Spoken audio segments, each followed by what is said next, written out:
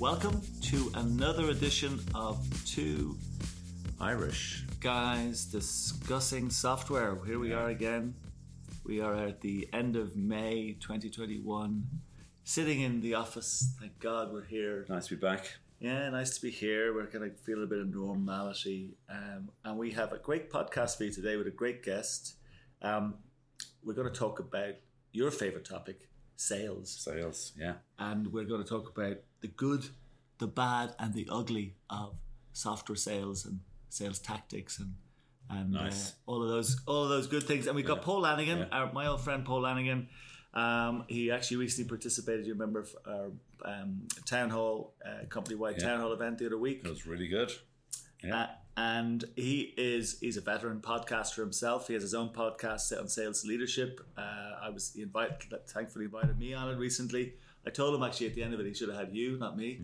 He had the wrong guest, but maybe he might fix that later. Paul is the managing director of Sandler Training Ireland and is a trainer. Obviously, he's met many, the good, the bad, and the ugly salesperson over the years. So looking forward to that. Yeah, we've a few good, bad, and ugly stories for you later. Excellent. Well. Yeah. So how are you?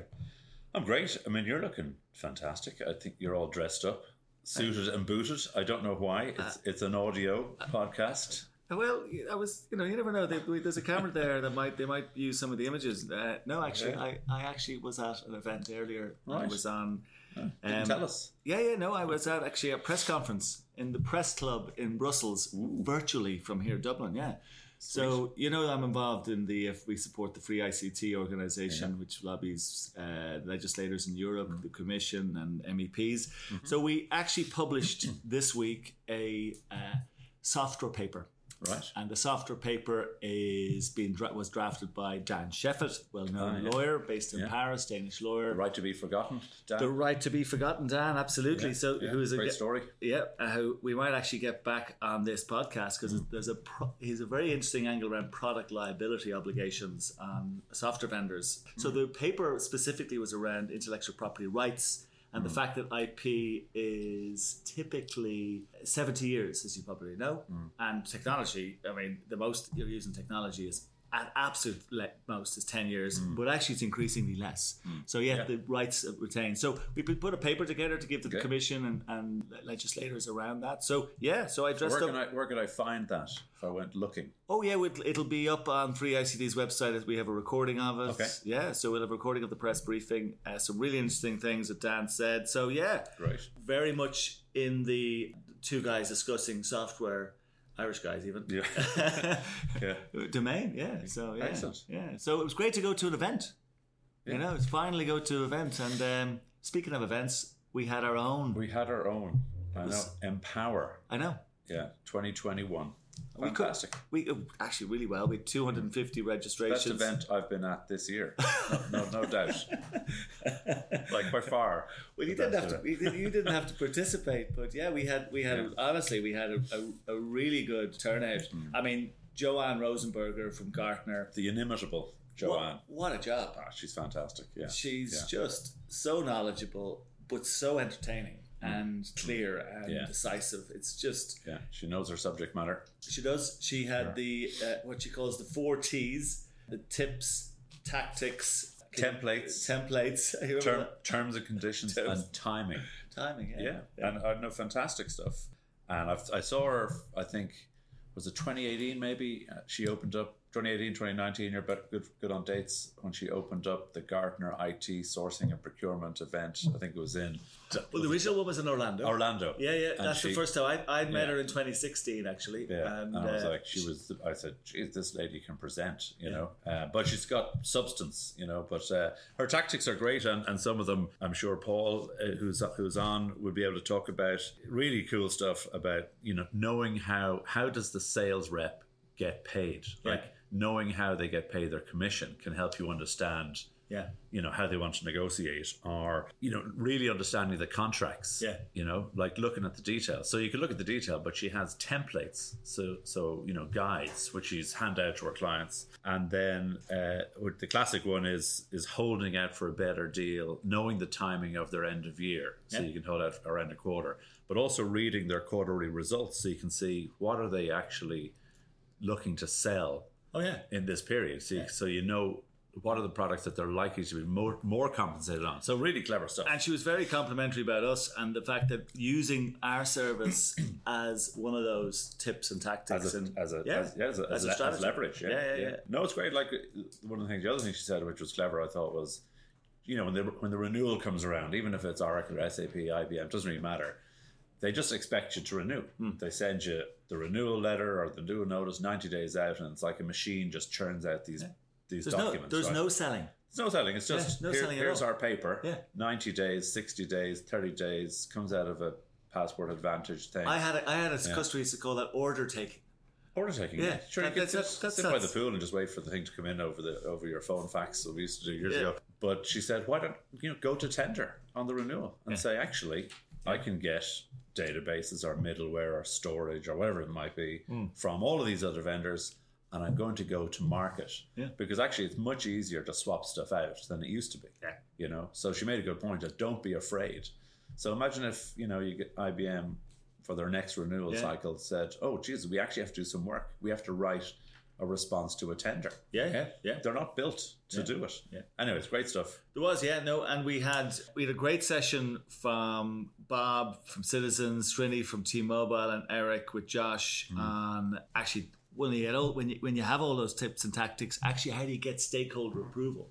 So obviously Citizens and T-Mobile are customers of ours, and they did a cracking job talking about how they actually went around their organization and actually got people to sign up to this, because it is, it's some of these journeys are challenging journeys to go through. So well, it's classic stuff. You need to totally know who the key decision makers are and get to them. You spoke about that at an event a couple of years ago, didn't you? Yeah, we talked about the snakes and the ladders. Stop the block. Yeah, stop the block and snakes and ladders. Analogy. To take it through the journey.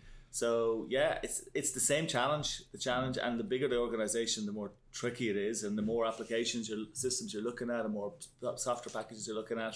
It touches different parts of the business. So you got to get everybody's buy-in to the journey. Yeah, and it's not easy. And they acknowledge that it's not easy. You got to roll up the sleeves and take people on. So, and we had a cracking session by Pierce O'Donnell and Kuhn Dignan on tips and tactics, but this time around IBM licensing and how to navigate. That's such a complex word. We've talked about it before. So many things there. They know their stuff, though. They don't make it easy for you, but people like Pierce and Kuhn know that area so well. They did a cracking job. We've had Pierce on this podcast. And we've talked about the fact that, if you're having challenges with understanding this stuff, bring in people who know. Like, don't try and defend yourself. Bring in defense, and those guys, we had Pierce on the podcast.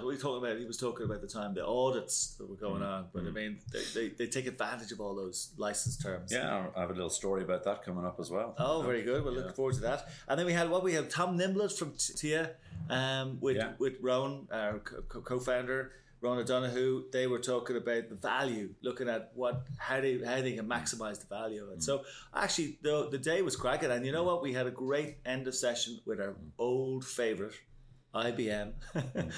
We spent 40 minutes on a chat. We had Cliff Starren, who's the managing editor of Computer Weekly in the UK. He kind of moderated a session with myself, Eric Cunningham from Pass Advisors, who is out of Pittsburgh, Pennsylvania, and Ron Belt, who's a financial M&A specialist out of Amsterdam. So we actually talked about a load of things. Actually, we talked about IBM's share price. We talked about IBM selling off. So many things we've talked about here. Yeah.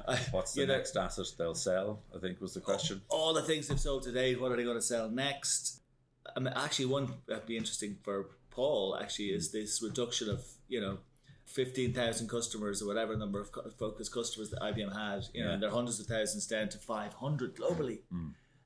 What does that mean? Well, they've broken up their customer base into two categories: 500 that they care about, and everybody else. I know. I think that's how they describe it. I know. It's absolutely unbelievable. Yeah. And the experience from the street, from what I hear, is that customers are getting called now by, lots of sales reps in inverted commas who represent the part of IBM that they care about, because there isn't just one person to talk to. There isn't a client exec who'll guide you through, to the brand guy. All the brand guys are individually calling the customer saying, "I'm your sales rep." And the customers are just totally confused, going, like, who do I talk to? Do I talk to 10 people? Yeah, you know. No, it's totally and we see it with their own people, and it's reasons people are coming to us. They're getting the service. Yeah. They're getting a response. They're getting the feedback from the someone to market is that the street is that they're not particularly happy. Yeah, and it's not exclusive to IBM, but yeah, any of these enterprise players been around a long time. They're coming up with crazy ideas.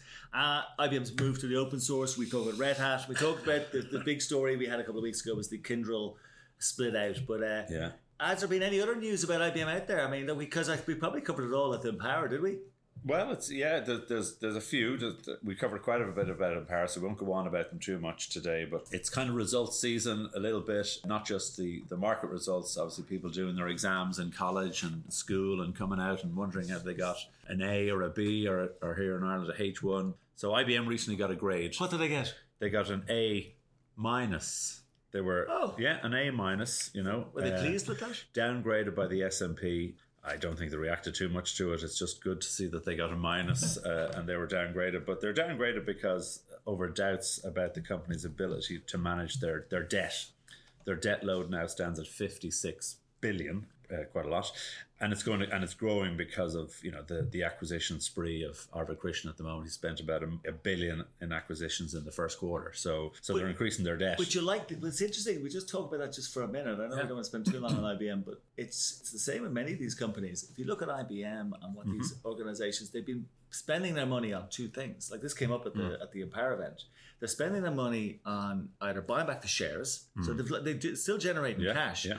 Or they're spending their money on really poor acquisitions that by the time they sell them, spending huge money, like billions of dollars. They bought a company there only the other week for $1 billion. And was it Turbonomic? I think it was Turbonomic, yeah. So they're doing this all the time. And then by the time they flip the companies, they're worth a fraction. Yeah.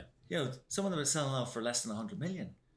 You know, it's kind of madness. We talked about this. You know, are they creating or consuming? Yeah. You know, this is very much consuming. But I mean, they're buying these companies to bolster their hybrid cloud and AI capabilities. So they've decided they're going to go down the hybrid cloud and AI route, but yet they don't have the internal capabilities, so they're having to buy the capability. Yeah. So they're selling off their legacy. They've launched Kyndryl, wherever it's going. Kyndryl, yes. And then they don't have the skills and the capability to grow in the business that they're targeting strategically. So they're having to buy that into the company. Yeah. So it's interesting. Any other the big mega vendors, software vendors doing anything exciting out there? Yeah, well, Microsoft are in the news. Actually, they were in the local news, which was interesting. Their founder was all over the news. Bill? Yeah, well, I heard about him and the Daily Mail online, and himself and Melinda and staff and Jeffrey. We're not here to talk about any of those things. The Jeffrey Epstein story. I didn't pick up. That wasn't a software story, so I wouldn't have picked up. I probably do look in the Daily Mail for some tabloid for this. But, sorry, I think we'll move on. So we'll move on from Jeffrey Epstein for sure. But their Irish registered subsidiary, which many of you will not have heard of, called Microsoft Round Island One. It's a holding company and it registered. What did they make? Well, they recorded a profit of 314 billion last year and paid a dividend to the parent company of just 55 billion. And quite remarkable, actually, because they have no employees. So take it out of that. It's one of these brass plates. Yeah, they have 3 directors, though. Oh, so 3 people? Yeah, US based. Oh, so that's 100 billion each.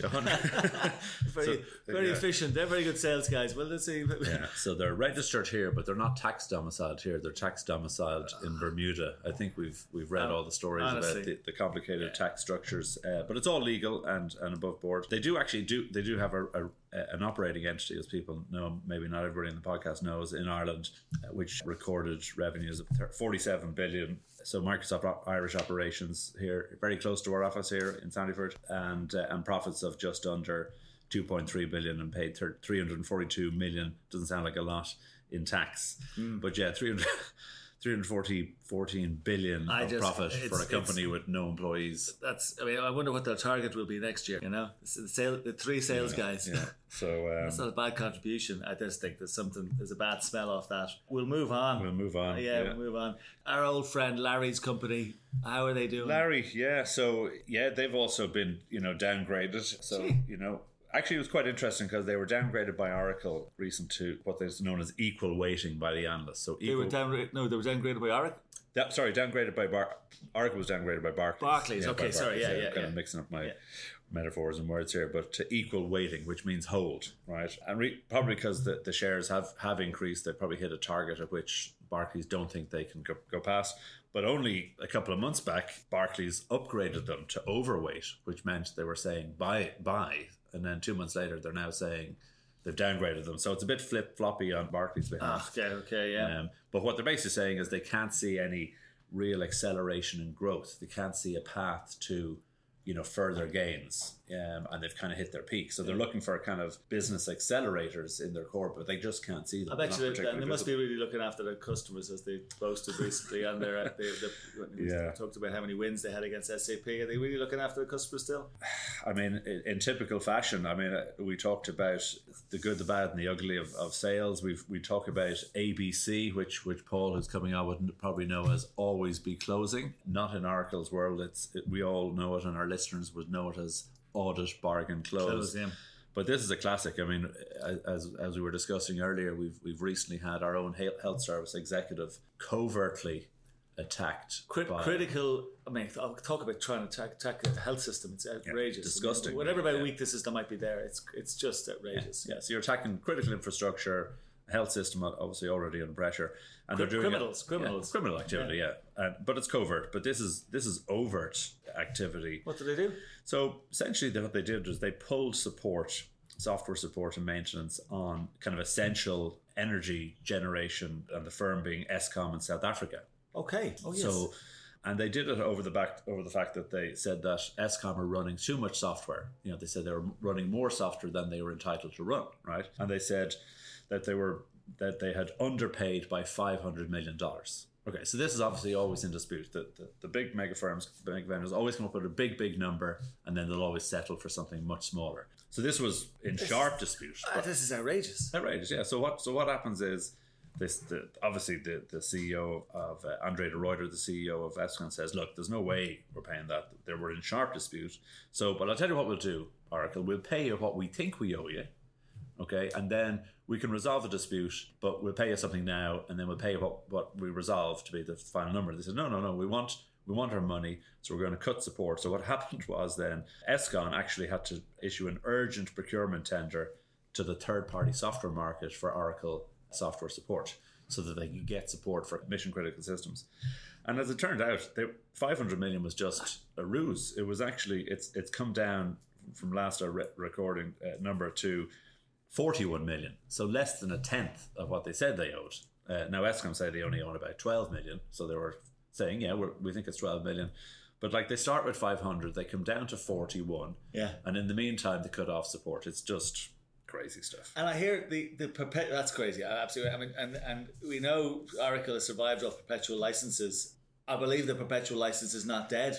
Perpetual license, yeah. I mean, it isn't. We have Micro Focus, which I suppose good old-fashioned perpetual license saves have saved their H1, and they've turned around rather unexceptional trading figures on the back of that. And from reading what they've said, it's due to sales execution improvements. So some sales training, some better awareness from their sales team, and also bringing in a smaller number of deals earlier in the cycle. So good selling, if you can get the deals in early, right? Bolster your numbers, but they put it down to better sales execution. And do they have a big software as a service kind of business model? They're just your traditional. They're just your traditional vendor. Yeah, I mean they've been struggling since they bought HPE back in 2016. I think they spent 8.8 billion on it. They've struggled with. They sold off an unprofitable Suez company, so they've kind of had struggles, but they've recovered. But it's good to see that good old-fashioned sales execution has pulled them back from the brink. Right. Yeah. I'd love to. This is a good time to bring Paul in on this conversation. Absolutely. Yeah. Yeah, because Paul, you know about sales training. Paul Lanigan, I believe you're there. How are you? I'm fantastic. And yourself? I'm really, really good. It's good to see you again. And I mentioned earlier that you come in on our town hall together, which was really, really good. I enjoyed interacting with you after you used to train me back in the old days, how to sell. No, nobody needed to teach you how to sell, Tomas. You're a natural, that's for sure. Well, I'll remember to also have a very nice compliment next time I'm talking live. Thank you so much. Not a compliment, it's a fact.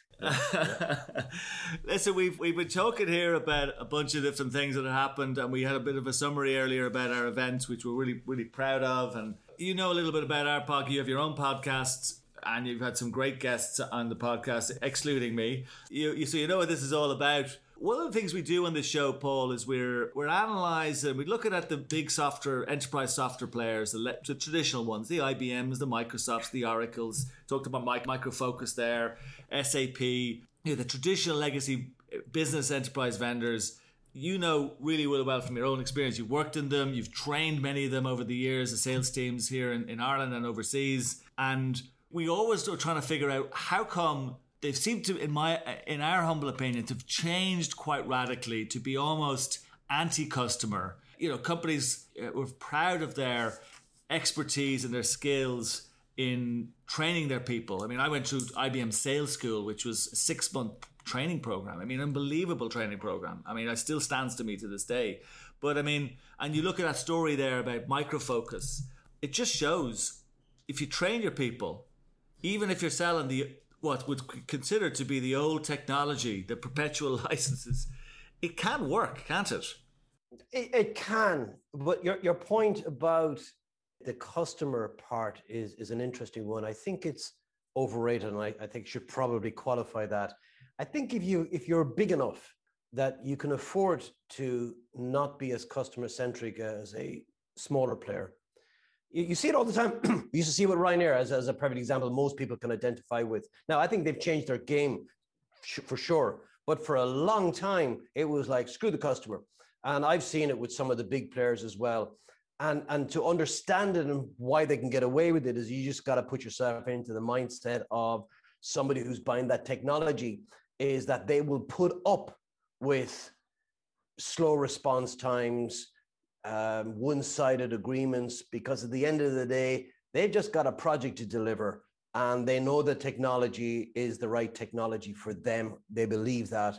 And you know, the old adage, nobody ever got fired for buying IBM. So you can get away with a lot of that. And therefore you need to be significantly better at selling to compete against that, because already the pitch is skewed to the advantage of the big player, because the big player is, in the mind of a buyer, is usually a safer bet. Even if the technology solution isn't the optimum, it's a safer bet because I won't get in trouble for picking one of the big companies. That was safe. But if I make a bet, and I saw this with a company once. There was a company, they made internal stents, and they were an outsourced manufacturer of medical devices that went inside your body. You know, highly tolerant machining going on there. And they wanted to partner with a logistics partner in the Far East. So they were manufacturing a lot in Taiwan, and they needed to make sure that they had a good logistics partner in place. They had a big procurement process, brought it down to a final one. And the CTO, who told me this story, went to the CEO and said, "We've been through the process, months of work. We selected this company." And the CEO looked at him and went, "Who are they? I've never heard of them." He said, "Well, they're the selection we want to go with, and I want to run it by you before we announce it. We went through a detailed process. They're the best." The CEO, "Yeah, but nobody's ever heard of them." When something goes wrong, as it inevitably does with logistics, who are they? What questions are they going to ask? Who selected them? Mm. And so he said, by the way, it's your decision, but I'm going to give you 24 hours to dwell on it. And he came back later and he said, "We're going to open up the process again." And they ended up selecting FedEx instead. Even though FedEx didn't have the expertise and knowledge, the domain knowledge of medical devices that have to be kept at certain temperatures and humidity levels and so on. Even if they weren't the best, it didn't matter. Everybody knows FedEx. And so there is an element of that you're up against. And partly in selling, you've got to be able to dig out those issues at the very beginning and put it on the table and say, look, we're not a well-known brand. What happens when somebody comes and questions the fact that you may want to go with a company that nobody's ever heard of, when the other options are IBM, Oracle, Microsoft, SAP, and so on? What's going to happen then? And have those conversations early in the process so that you don't waste a ton of time between those highly conservative organizations that are always going to go with what they perceive as the safe option rather than the best value option. So the training then you'd give to a smaller player at that enterprise selling level and to an incumbent, which let's call them incumbent, the bigger players who have been around a lot longer. Yeah, you've got to be better at selling, clearly, at the smaller player, but you got to have different skills, don't you? You do, and you got to have a different mindset. You got to be able to engage with them and say and ask the question. And this is a question a lot of people run away from. And said, look, you've got a couple of options here. Big companies who are well established in this market. Why not go with them? Mm-hmm. And then shut up. And the answer will be telling. If they can't say, well, we don't want to go with them because A, B, and C, then you're on a hiding to nothing. I mean, that's not a guarantee you'll get the business, but at least it starts the conversation around the issues and challenges that they perceive they're not being addressed with. Or it could be a sense of maybe they feel they're being ignored and exploited. Like you mentioned earlier about IBM now focusing in on 500 companies. Well, I don't know about the ones at the bottom, but certainly if I was 501, 502, 503, I'd be feeling a little bit miffed right now. I don't know necessarily that would be enough reason to change, but would it be an interesting conversation to have with somebody and say, well, how do you feel about the fact that they no longer want to deal directly with you? And how much of an issue is that for you? Because sometimes, it's the reason people leave companies because they're upset with their manager. People leave vendors as well because of maybe how they've been treated, even though maybe the solution might be the best technical fit. There's the emotional element as well, is if I feel slighted to the right individual, again, and that's part of selling, is understanding the makeup of the psychology of the individuals you're speaking to. Some people wouldn't be bothered by that. Others would be severely put out. And it's not important enough that they're put out, but unless they have the influence and power to change decisions in their organization, they can be put out as much as they want, and it's not going to make a damn bit of difference. So there's so much more going on than just showing up with features and benefits of what you do. A lot of it is understanding the landscape and navigating your way through the psychology and the processes and the systems and as in the decision-making systems, and saving time as well. A good seller is almost happier with a no than they are with a let's discuss.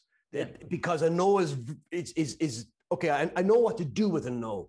That's the KNOW. Yeah. I know what to do with a no. Yeah. And that can, because if I'm saving myself time in chasing all of these dead ends, well, what can I do with that time? Now I can focus on those people who are maybe a little bit more risk adverse, or at least willing to have that conversation with a vendor that may not be part of that big tech company patch, and say, you know what? I'm a champion of the little guy. When it's David versus Goliath, I'm always going to cheer on David. Now, I need to make sure that David is well armed, and that when David wins, and I'm not going to be left exposed here. But I need somebody willing to at least take that decision. And that's always the challenge you have. I remember before I did this with Sandra, I was working for a small startup company selling into telcos. And it was always the same old story. Who are you? You're a risk. And I remember talking to a procurement manager. Years later, I interviewed him. I used to work with him years ago in Motorola. And he was the procurement purchasing manager in O2, I think, at the time. And we were talking about this concept of the best technical solution. And I put it to him. I said, look, I want you to imagine that I'm coming to you as the CEO of a small tech, very innovative company. We've developed this solution that is both better and cheaper than what you've got. What would you do? And he says, I'd probably run a mile. I said, why? It's better and it's cheaper. He says, I'm not interested in cheaper. He said, my job is to protect the company. And if I see something that has any kind of perceived risk, I don't care how cheap it is. You could give it to me for free. And it won't make a difference.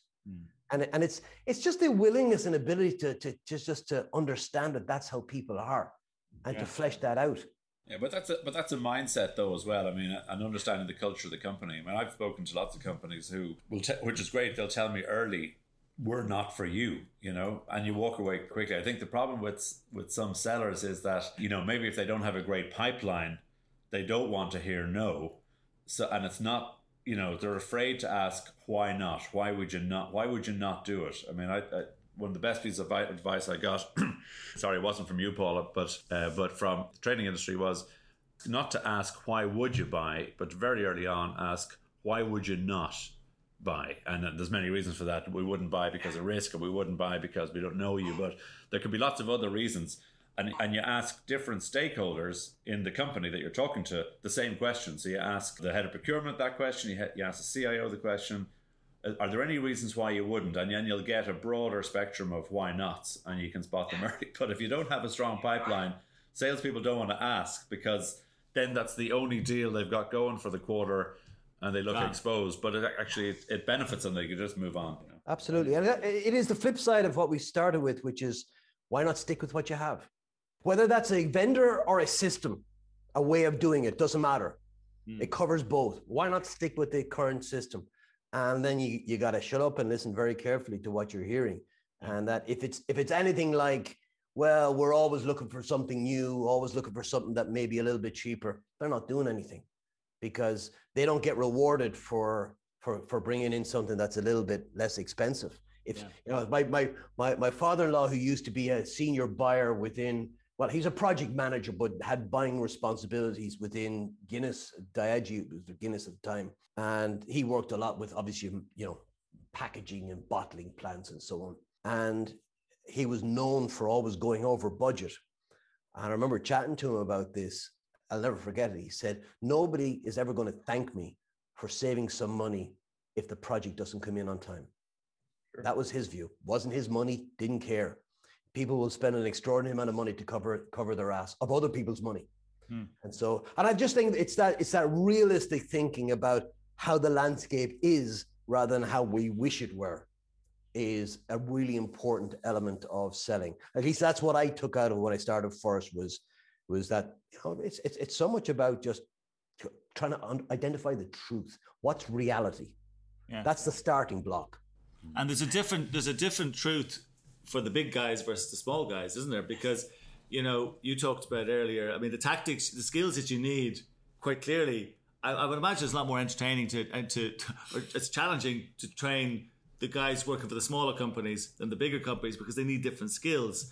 I mean, clearly, one of the skills the big guys need is the order taking skill. Watching the fax machine come through sometimes, but actually, we've talked about some of the skills. Well, the things that they use, which are quite astonishing. Some of them, the ABC. Yeah, which is well known as always be closing in a sales world. According to documentation that was given to us by a lawyer in the US, they have a tactic called audit, bargain, close. Yeah. So they use the audit. But it's not a skill; that's a threat. So here's the interesting thing. Is it a skill? It probably is a skill. Well, it is and it isn't. So it does, but it does require a brass neck, I think. Brass neck, brazen, yeah. Yeah, absolutely. But I remember sitting down with a guy once, and in my head, I was sitting down to do some coaching. I was going to observe him making some calls and how he got set up. And so I sat, and he opened up this database he had beside him. And I'm not going to mention the name of the company, but it was a database he had beside him. And he called up this guy, and I was expecting a conversation around the issues and challenges of the business and what they were trying to do and so on.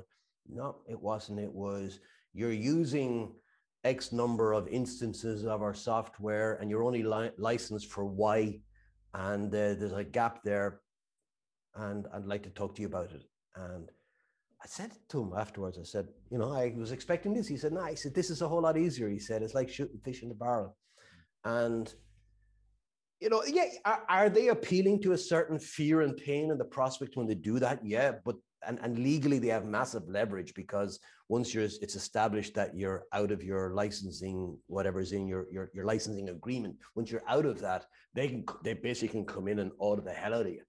And the same company, so this was an inside sales group, same company in their field sales group had a name for it. They call it drive-by selling. They would literally drive up to this company, check it out on their phone. They're able to access their own systems, knock on the door, ask for the CFO, tell the CFO, it's in your interest to step out of here, saying, look, we could do you for 3 million, give me $1 million, and we'll call it quits. And they would literally make their year's target with a couple of those calls. So, and it's not selling, it's debt collecting. Yeah. Right. So I would never hire somebody who had that experience if I wanted them to sell in a small company. No, it's not solution selling. It's not. No, it's not.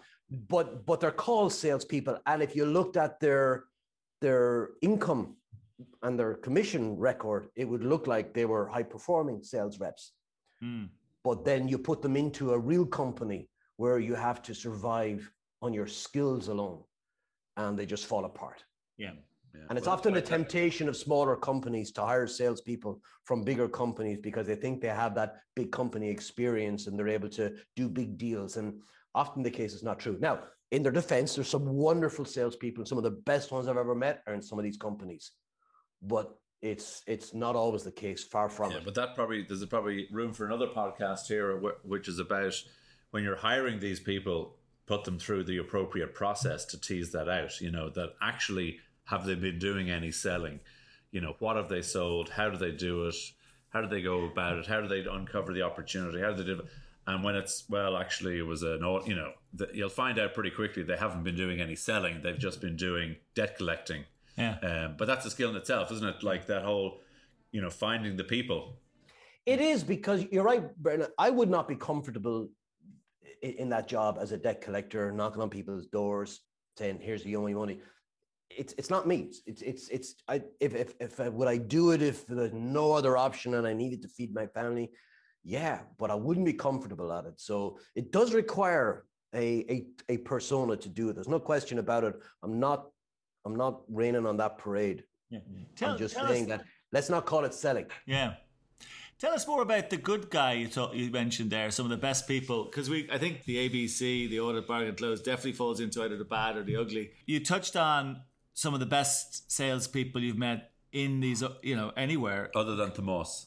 Other than me and Brendan, of course, that you've met are in some of these companies, and no doubt they are. Because it becomes a different sale later on in their career. Have they become so elevated? Have they stayed because they're so well paid, or what's the attraction for them to stay there? So well paid is a big attraction, and they get a lot of kudos and a lot of awards. A lot of those big companies put a lot of money into presidents' clubs and other forms, and they pay really good money. If you're a top performer in one of those big companies, you could make $500,000 a year easily, and maybe $1 million in some of them, depending. And certainly when you were for on-premise software, they had massive commissions. But even multi-year contracts that are recognized for SaaS-based solutions, you can still make really, really good money. And what they have in common, the things I've seen over the years, because I always looked at this with a level of curiosity, is that the discipline and focus was enormous. That you'd often see with the really high performers, really approachable people, humble, but also when I say focused, they closed off a lot of things. Like I know if I went to some of these people and said, listen, I'm doing this podcast, will you come as my guest? They'd kind of look at it and going, okay, what's in it for me? Who am I going to be talking to? Is this going to help me with my pipeline? And if they couldn't answer those questions, it would be like, listen, Paul, thanks, but no thanks. And they'd be clear about it. And it's happened to me. And so they're very hard to get because they're so focused on what they're doing, that single track. And it's the discipline, and it's showing up every single day. Also, they get and are very good at identifying what people really care about. They know they don't care about their solutions, their hardware, their software, their services. They know that people are just want to solve a problem. And they're very good at bringing the right people together. They're good at understanding the politics. And I think a lot of those skill sets are not trained in the classroom by me or by their managers. They're earned on the street at 6 years of age, 7 years of age, when you're interacting with other kids around you and you want to persuade them to come play with you, or you're knocking on doors trying to raise money for a school building or whatever it is.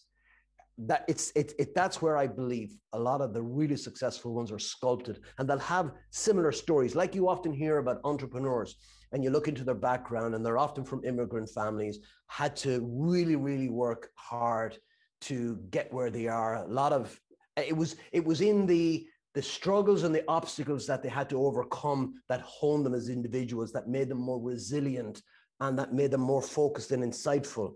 It's also the same as true with salespeople. If you look into their background of how they grew up and what their family situation was like, what their friend circle was like, what you'll find is none of them had it soft. None of them did it. It gave them that edge.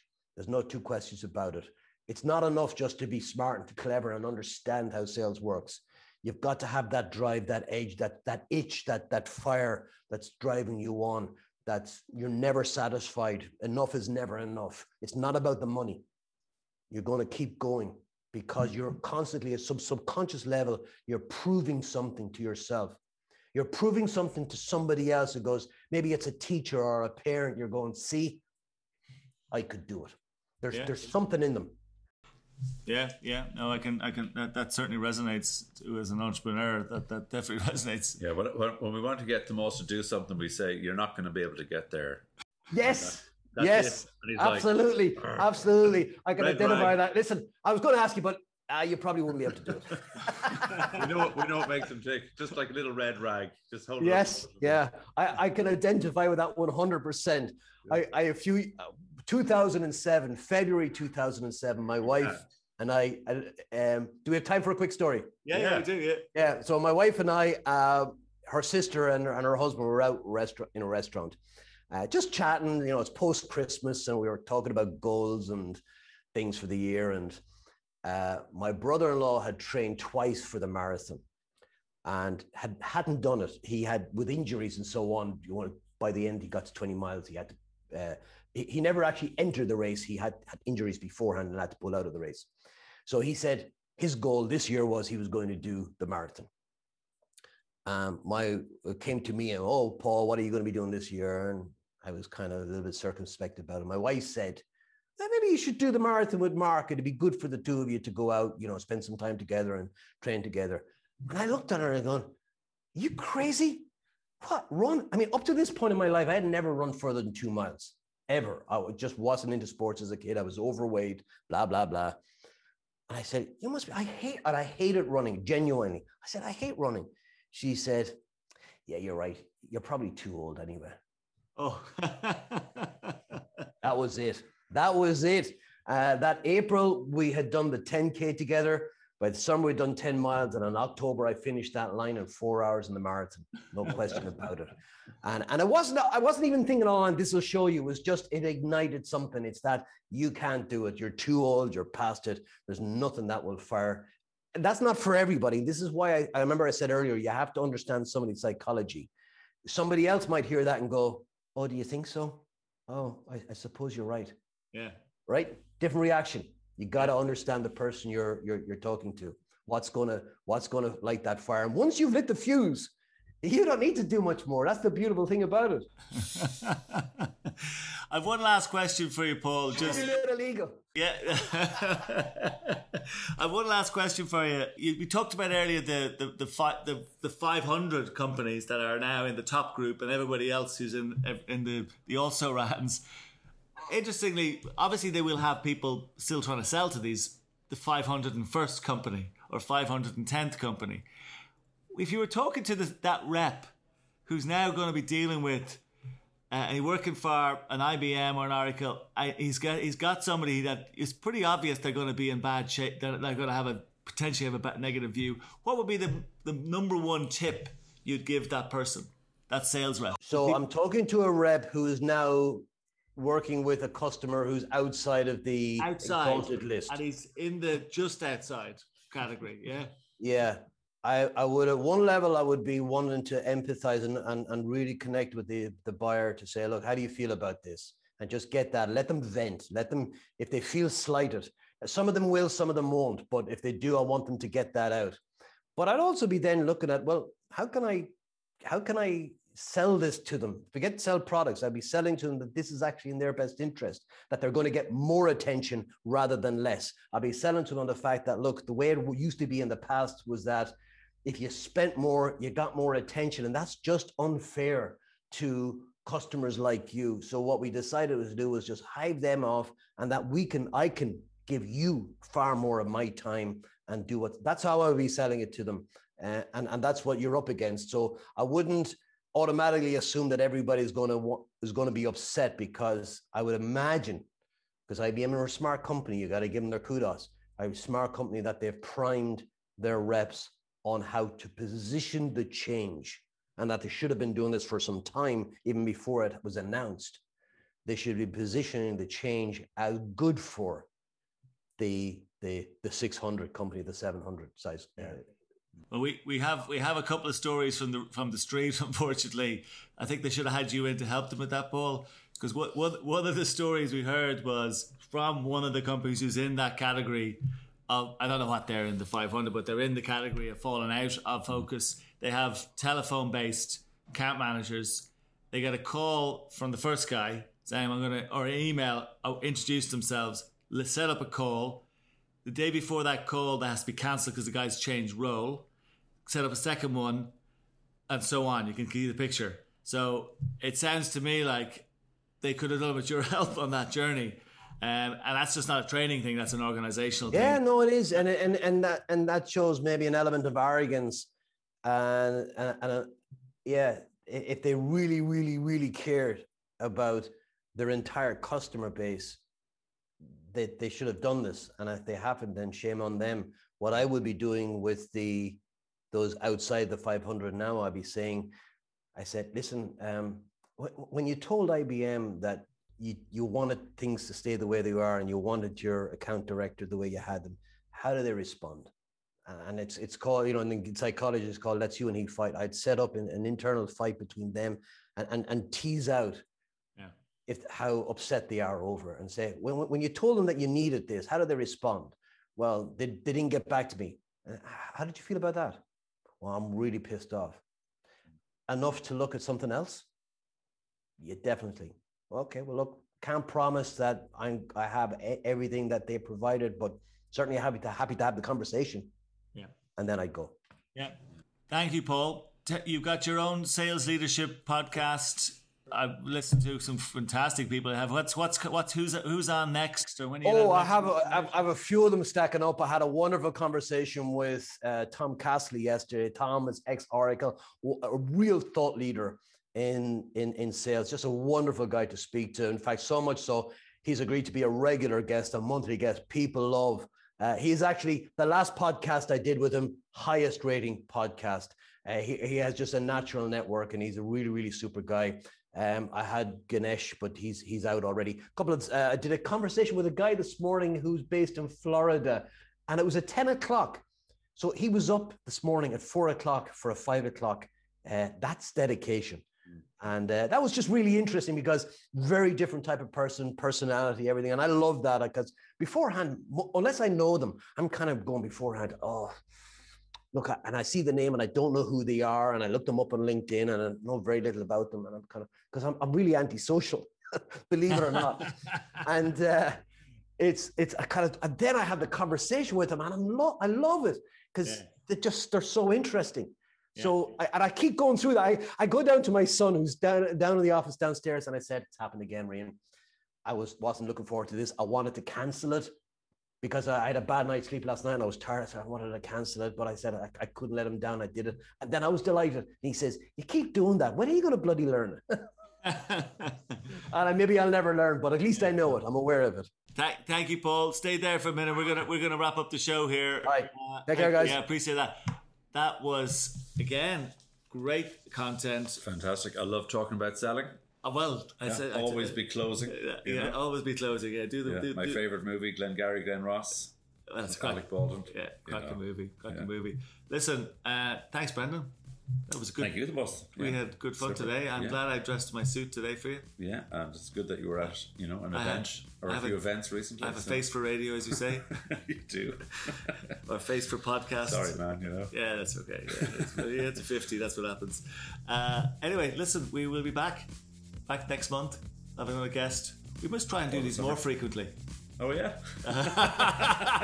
On that note, Let's have a chat about that. on that note, goodbye. See you soon. Take care. Take care.